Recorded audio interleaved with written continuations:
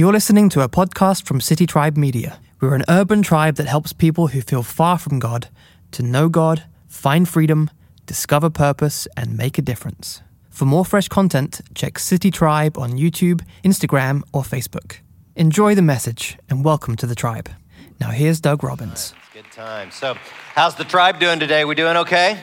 We spunky today? We're going to have a good time today. So, hopefully you're full of turkey and all kinds of food and watch plenty of football. But let me ask you this. How many of you, surfing around online, have read about the metaverse? Does anybody know, a couple of us know about the metaverse? Okay.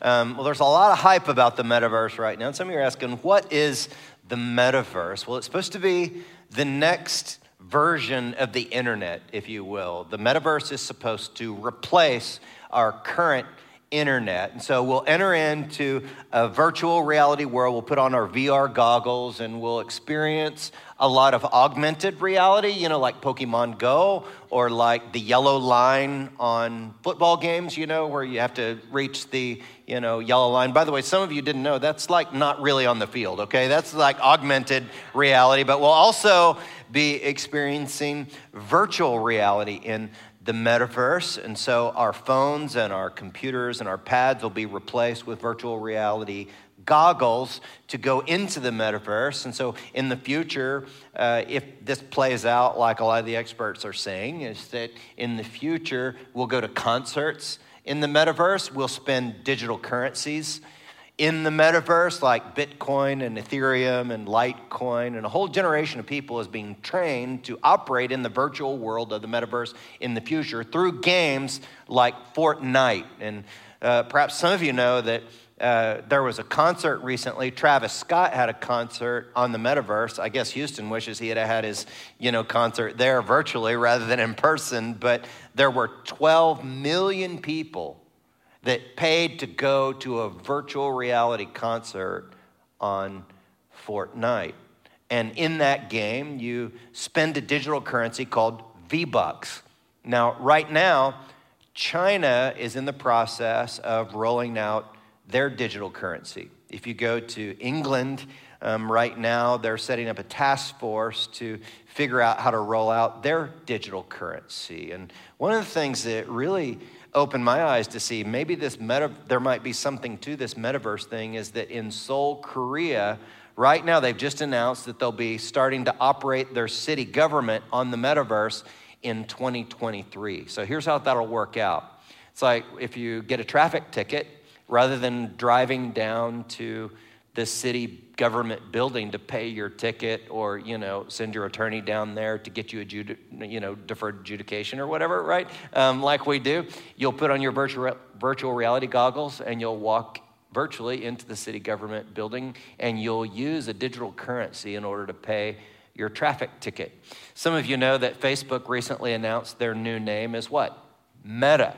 And back in 2014, they purchased Oculus, the makers of VR goggles. So obviously they want to sell some headsets. Now I know what some of you are thinking. You're thinking, where's all this leading? And the memes are already out about how the metaverse is going to lead to this like dystopian future, right? Where people are laying around, controlled by the government, like on the Matrix or something like that. But the way I see it is that certainly that could happen, but technology is just a tool, isn't it? It can be used for good, it can be used for bad, just like our current internet, right?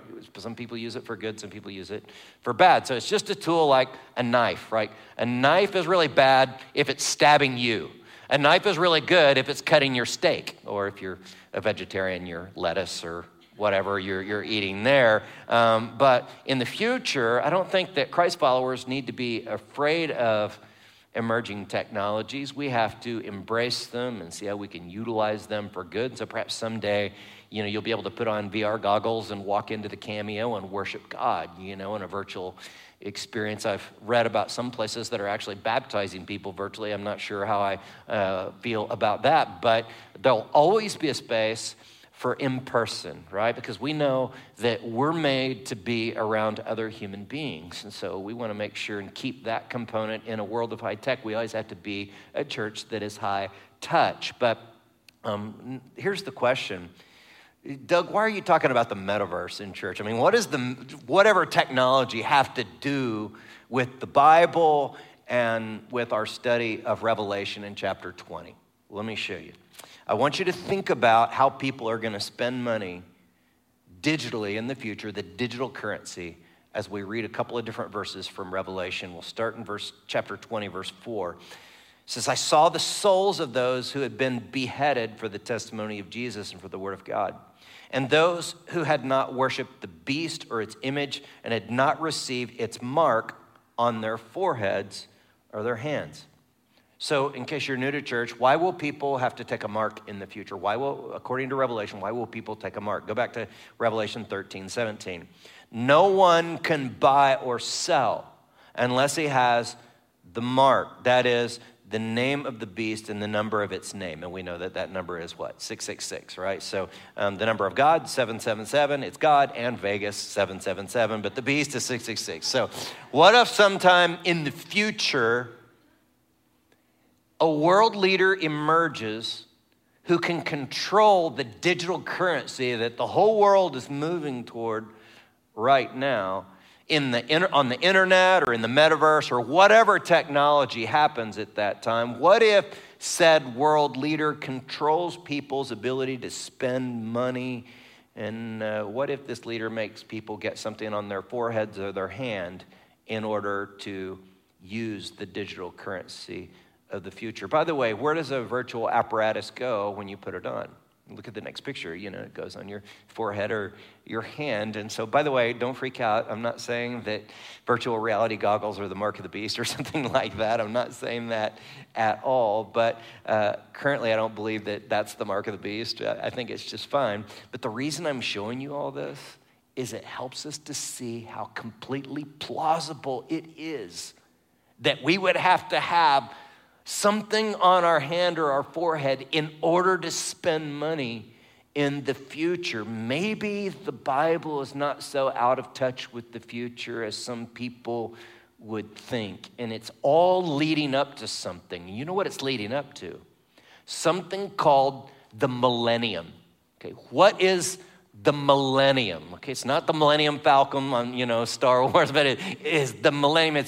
It's 1,000-year period. So I'm going to answer 3 questions about the millennium today. What is it? Why does it matter?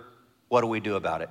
What is it? Why does it matter? What do we do about the knowledge that we gain about the millennium? So first, what is it? The millennium stands for 1,000, referring to the 1,000-year period in which Christ will literally reign on the earth. So when I say millennium, you say 1,000. When I say 1,000, you say millennium. Ready to play along? Here we go. Millennium.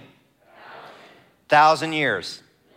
That's what it is. It's a 1,000-year period somewhere in the future, I believe. And here's what's going to happen before, during, and after the millennium if you read through Revelation chapter 20. The first thing is going to happen during the millennium, during the 1,000 years. Number one, Satan will be bound, and the saints or the people of God will govern the earth for a 1,000-year period of time. The second thing is going to happen before the millennium, and that is that believers will be beheaded if they don't have the mark of the beast on their hand or their forehead. The third thing is going to happen after the millennium, and that is Satan will be released after 1,000 years to deceive the nations for a very brief time, and then God will judge Satan and dispose of him for good. The fourth thing is going to happen after the 1,000 years, and that is the great white throne judgment of God, okay? And that's a time where everyone will have to face the music, everyone will have to stand before God, give an account for their lives, and you can't get a crooked attorney, you can't do deferred adjudication, you can't, sneak out of it, you can't say, hey, I'm just going to do a Zoom call with you, God. See, you're going to have to be there for God. There's no getting around this one. And then the last thing that's going to happen after the millennium will be the end of death and of evil for good. All that causes evil, death will be gone. All that causes evil, whether it's the Antichrist or the devil or people that want an anti-God future, that'll all be done away with. And so I want to show you some charts here for a minute to show you the different way people believe the millennium plays out. And these come from visual theology. And basically the first view is called all-millennialism or amillennialism, and it means there's going to be no millennium. So when I say all-millennial, you say no millennium. Ready? Here we go. All-millennial. No millennium. They would say that 1,000-year period of time is symbolic, that it's not going to be this literal 1,000-year period. And amillennialists would say that we're actually living in the millennium right now. They would say the millennium is the same as the church age that we currently live in. And so if you're an all-millennialist, you're saying, hey, I'm realizing that I'm living in the kingdom of God right now. And they would point to these passages where Jesus says the kingdom of God is at hand. The kingdom of God is here. And they would say, quit looking at all these charts and graphs of the future and how Revelation is going to play out. Live and bring the kingdom of God on earth as it is in heaven right now. Try and do things to serve and love people on the earth right now. And one of the things that you believe, if you're all millennial and believe the kingdom of God is here at hand right now, is you would say that Satan is currently bound. Remember that. I'm going to come back to that here in just a minute. There's a guy I love listening to who holds to a version of all millennialism, and his name is Michael Heiser, and he leads something called the Naked Bible podcast. He's not naked, the Bible's right. You get what he's saying there. But look at the next view of the millennium, and that is called post-millennialism. So post-millennialism believes that Christ will return post or after the 1,000-year period of time. After the 1,000-year, time that we're in, they would say we're in right now. And this view would say the world is getting better and better and better during the millennium, and that after the millennium, that Christ will return because the world's gotten so much better and the earth has been Christianized, that Christians share their faith and more people. And finally, the whole world comes to faith in Jesus, and then Jesus will return at the end of the millennium. And so people that hold to this view would go to websites like humanprogress.org, and they would say, hey, that website shows us all the ways that living on planet Earth is getting better and better and better all the time. And that makes postmillennialism compelling for some people. But look at the third view, and it's called premillennialism. And that means that Christ will return pre or before this period of 1,000 years. And this is the view that I lean in the direction of. I currently believe this viewpoint. This view says, yes, Revelation does talk about past realities, and it also talks about the kingdom of God coming in the future. So the kingdom is now and it's not yet. So the kingdom of God, we experience glimpses of it, and we bring it to earth in tangible ways. By the way, when I say we bring the kingdom of God to earth, if you're new to church, we're not talking about assembling a Christian army and taking over the government or anything like that. It's like we love people and we serve people in order to bring, the good of God and Jesus here on the earth in the here and now. And throughout this series, I've referenced a premillennial Bible teacher named Gary Hamrick that teaches at Cornerstone Chapel, and we'll show you his YouTube channel, so in case you want to go back and listen to Gary, he does, I believe, a great job of showing people premillennial kind of theology. And I want to show you two reasons why I lean in the direction of premillennialism. The first is this: I don't believe the earth is currently being Christianized. I don't believe everything's going to get better. I think that there are some facets of human life that are getting better, and I think some things are getting worse. But Christianity, while it's growing in the world, no doubt Christianity is growing. Islam is outgrowing Christianity, and according to Pew Research, Islam will be the dominant world religion by 2050. And furthermore, Jesus in Matthew 24 teaches us that as we approach the end of history in the world as we know it, that there'll be what he calls a great apostasy. That is, there'll be a falling away. A lot of people will fall away from belief in God or Jesus or the Bible, the things of God. And he says the love of many people will grow cold. And I think we're seeing a bit of that today, are we not? So I don't believe the earth is being Christianized as the postmillennialists believe. And then I also don't believe that the devil is bound. The devil is not bound right now according to what view? Anybody? all millennialism. Thank you, all two of you that got that, right? So all millennialists believe that the devil is currently bound, okay? So I want you to think about that viewpoint as we read through Revelation chapter 20, verses 2 and 3. He says, and he seized the dragon, the ancient serpent, who is who? The devil and Satan, and bound him for 1,000 years. Remember, 1,000 years is the blame? Bound him for 1,000 years and threw him into the pit and shut it and sealed it over him so that he might not deceive the nations any longer until the 1,000 years were ended. So according to these verses, the devil is taken, he's thrown into a pit, there's a lid put on the pit, and it's sealed, right? So he's not going around deceiving people, making people crazy, right? Anybody besides me see any evidence the devil is loose and doing his thing all over the planet, freaking people out all over the world? And so that's why I don't buy into all millennialism. But we've seen what the millennium is, and now let's ask another question. Why does it matter? Why do we even need to know about some future 1,000-year reign of Christ on the earth? Well, a couple of reasons: to be watchful for it and to be prepared for it. So we want to be prepared for the future, not persnickety about it. And so, some Christians, they love to argue about everything, right? And they argue about, theology and end time stuff with their Christian friends. Well, we don't want to be argumentative in that way. I would agree with Rupertus Maldinus, and he said, in essentials, we've got unity. In non-essentials, we've got liberty. In all things, charity. So in other words, there are certain doctrines in the Bible that, we got to believe that stuff. It's like, hey, we got to believe the Bible is inspired by God, right? We got to believe that God is Father, Son, and Holy Spirit. We got to believe that salvation is by grace through faith in Jesus. And so that's where we got to have unity there. But there are some things, some ideas in the Bible or some doctrines, like you've heard of maybe speaking in tongues or views of the future or the end of the world. Well, those things we have some liberty, but whatever we think, even if we're engaging with people that we disagree with and that don't even believe in God, we want to have charity towards all people, see? And so we want to be prepared. And I don't see any value in trying to equip you to win arguments with your friends about theology. We want to focus in on being prepared. And as your pastor who loves you, I really want you to know the issues and the views out there, but most of all, I just want you to have a really great eternity. That's what I want for you. And so the good news today is you don't have to know all the ins and outs of being a dispensational premillennialist in order to be prepared for the future.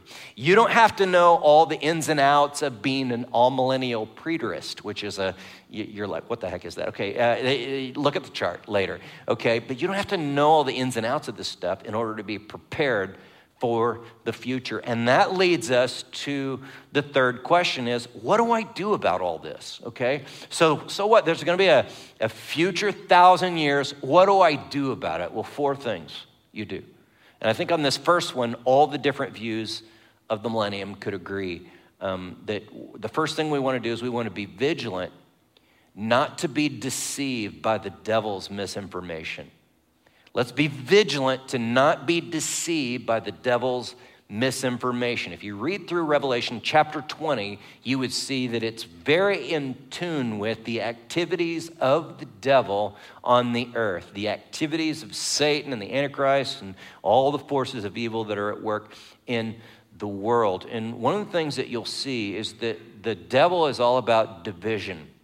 Dividing people. Does anybody see any evidence of that in the world right now, right? And the devil, what he's trying to do is get not just the world out there to be fighting with each other, but also get the church to fight and divide and not be unified. See? And so it's like trying to get us to divide over race. Well, we all know that the family of God, church, is an interracial couple. Man, it's like an interracial family. We've got all of us represented here, right? And then the enemy is trying to get us to divide over masks or shots or vaccines, right? And we just say, hey, man, we're not going to divide over that stuff. We love each other. No, if you get 50 shots, I still love you. If you don't get any shots, I love you. If you wear a mask or don't, we love each other here and we want to stay unified, right? So the devil is trying to create division. And a few weeks ago, we looked at this story, perhaps some of you remember it, where these Russian spies actually got on Facebook and created ads, and they created these two groups, and then they created a protest and a counter-protest in Houston, Texas. So the protest was titled, Stop the Islamification of Texas, right? So you can imagine a lot of Texans want to be a part of the group to stop the Islamification of Texas. And then these Russians actually, on their computers from Russia, they created a counter-protest called Save Islamic Knowledge. And sure enough, those two groups showed up at the same time, the same place in Houston, Texas, and there was conflict there, right? And what the enemy is trying to, so the enemy works just like that through misinformation. He's convincing some people the royal family are lizard people. You know, it's plausible, okay? But anyways, the enemy's division is what he's hoping is that it'll lead to violence. Because the enemy, the devil, loves to bring violence to harm people. You know what I'm saying? He's very violent. And sometimes he'll do violence in the name of religion, sometimes. But do you think that crime rose or went down during 2020 and 2021? Everybody's saying rose. I tricked you. I'm so sorry. Okay. Actually, a lot of crime factors went down. So we didn't experience a crime wave during most of the pandemic, but we did experience not just a wave, but a tsunami of violent crimes. Okay, according to the FBI, take a look. The murder rate rose by 30%, the largest increase on record. Aggravated assault, the most common form of violent crime, rose 12%.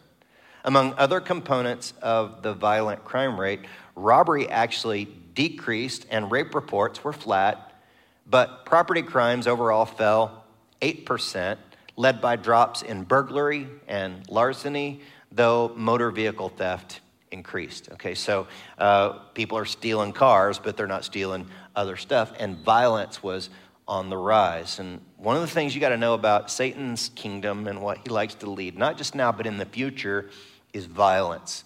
And he'll bring violence, Revelation 20 tells us, he'll bring violence towards people who choose to believe in the end times. And so, the reason I'm telling you that is because right now, some of you are listening to this talk and you're thinking, this guy's crazy train, okay? You're reading these Bible verses and some guy's gonna execute people if they won't take some mark on them. But what I want you to know is that in the future, if some force in the world wants you to take a mark on your right hand or forehead to buy or sell, do not take that mark. And I won't seem so crazy at that point. But what the devil wants to lead us toward is a bias of unbelief, right? Of not believing in God, or he doesn't even want us to believe in him. The devil wants us to think that he doesn't even exist. It's kind of like Kevin Spacey's character on that movie Usual Suspects, where he says, nobody believed he was real. That was his power. The greatest trick the devil ever pulled was convincing the world he didn't exist. See, because if you don't even believe there's a devil, then you can't logically deduce that there is a God, right? And a lot of people these days are leaning in a bias towards unbelief. And I so respect and love you if you're a spiritual investigator or haven't even believed yet and you're coming here, you're at least open-minded enough to come here and check out, the Bible and the things of God. And there is substantial evidence to believe that not only was Jesus absolutely a historical person, but he actually and literally and historically rose again from the dead. And so look at the second thing we can do about the fact of a millennium coming in the future. I mean, we're going to see more and more unbelief, violence, and division, but right now we should be about earning our rewards. Earn your rewards. So how many of you have a credit card or have had a credit card where you get rewards back, like maybe cash back or maybe you get airline miles or something like that? Okay, that's good. Well, God is not a credit card. He's way better than a credit card, but he handsomely rewards people who serve him and serve humanity in his name with good heart motives. In fact, he's going to give responsibilities in the future, according to the Bible, responsibilities to govern, lead. And look at 1 Corinthians chapter 6, verse 2. Or do you not know that the saints or the church or the people of God will judge the world. And so believers are going to be given, a lot of us believe, responsibility to govern certain parts of the earth in the future. If we've been faithful with the small things in this life, we'll be given much more later to govern and take care of. And I really love underwater things, and so I'm praying for the Great Barrier Reef, right? God, put me in charge of that. I'll snorkel every day and govern the fish underwater. But look at 1 Corinthians 3:13. It talks about the future judgment, and it says, the fire will test the sort of work each one has done. If the work that anyone has built on the foundation survives, he will receive a what? Say the word, reward, right? If anyone's work is burned up, he'll suffer loss, though he himself will be saved, but only as through fire. And so what that's talking about is a lot of people that have believed, and they know Jesus and believe in him, and they're going to make it to heaven, but they didn't really invest their life in doing anything to earn rewards forever and ever and ever, right? I mean, it's like, these are the people that it's kind of like in our world, if it's like, could have invested in Apple stocks or Microsoft back in the 80s or something, right? But they just didn't didn't do anything to serve humanity, to earn rewards in the future. And they're going to get in as through fire, like by the skin of their teeth, but no rewards once they get here. And so the reason I brought that up is because in Revelation chapter 20, it talks about these little books. And so there's going to be a stack of little books, similar to this stack I have of these little books. And what the books are is they represent everything that you've ever done, everything I've ever done. So there'll be a little book for each person. And there's a little book being written about you right now. Every single thing you've ever done and your heart motive to everything you've ever done. Now, some people think, and they would be wrong, that these books are about getting more good things recorded in your little book than bad things. And if you have more good stuff in your little book, then you'll get into heaven if you have more good stuff than bad in your little book. But the reality is the purpose of these little books that record everything you've ever done is to show you and every being in the universe that you're not perfect enough to get into heaven. I'm not, you're not, Mother Teresa's not, the Pope's not, Billy Graham's not, T.D. Jakes is not, Michael Todd, whatever pastor, priest, rabbi, or Jedi you like to follow, is not perfect enough to get into heaven. So, that leads me to number 3, what we can do about it.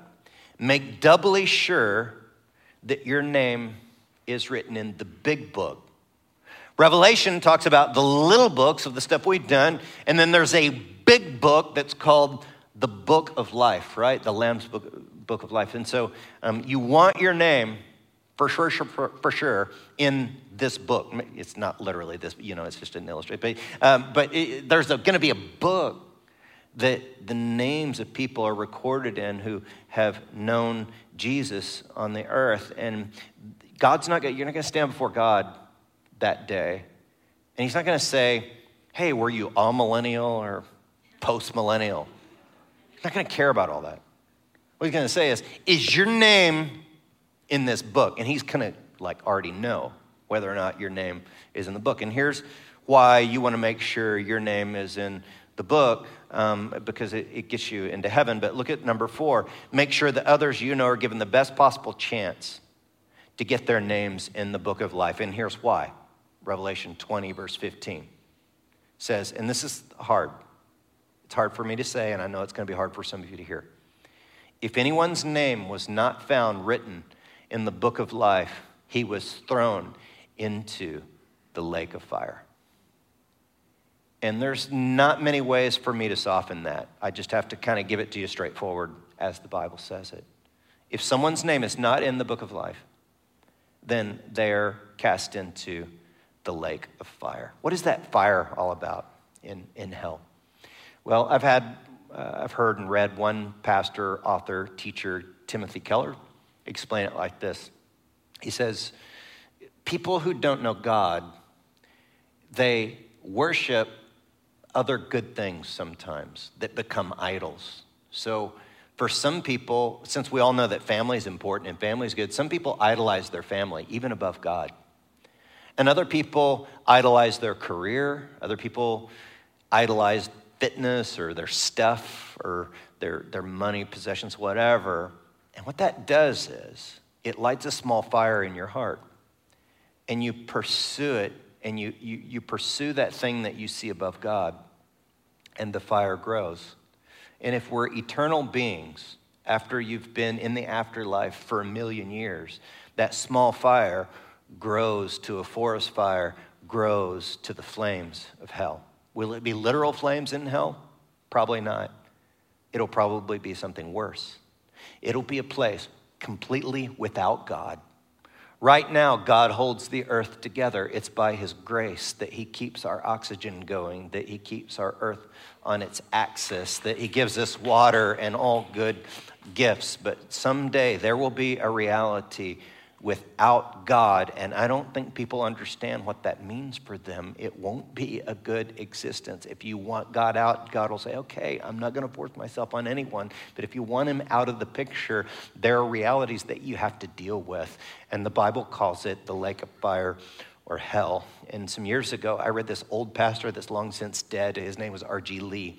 And he talks about these pioneers that were crossing the American plains to get, from the East Coast to the West Coast. And one of the things they had to worry about were the plains fires, right? Because if those plains fires are coming, you can't escape it. In this one group, they were crossing the plains, and they were on their covered wagons and all this type of thing. And they saw the smoke in the distance, and then it was moving really fast, and they could see the flames, and there was no place for them to get away. They couldn't get away to a river or a lake or anything like that. And so they're thinking, what are we going to do? Because it is coming fast. The fire is raging towards them.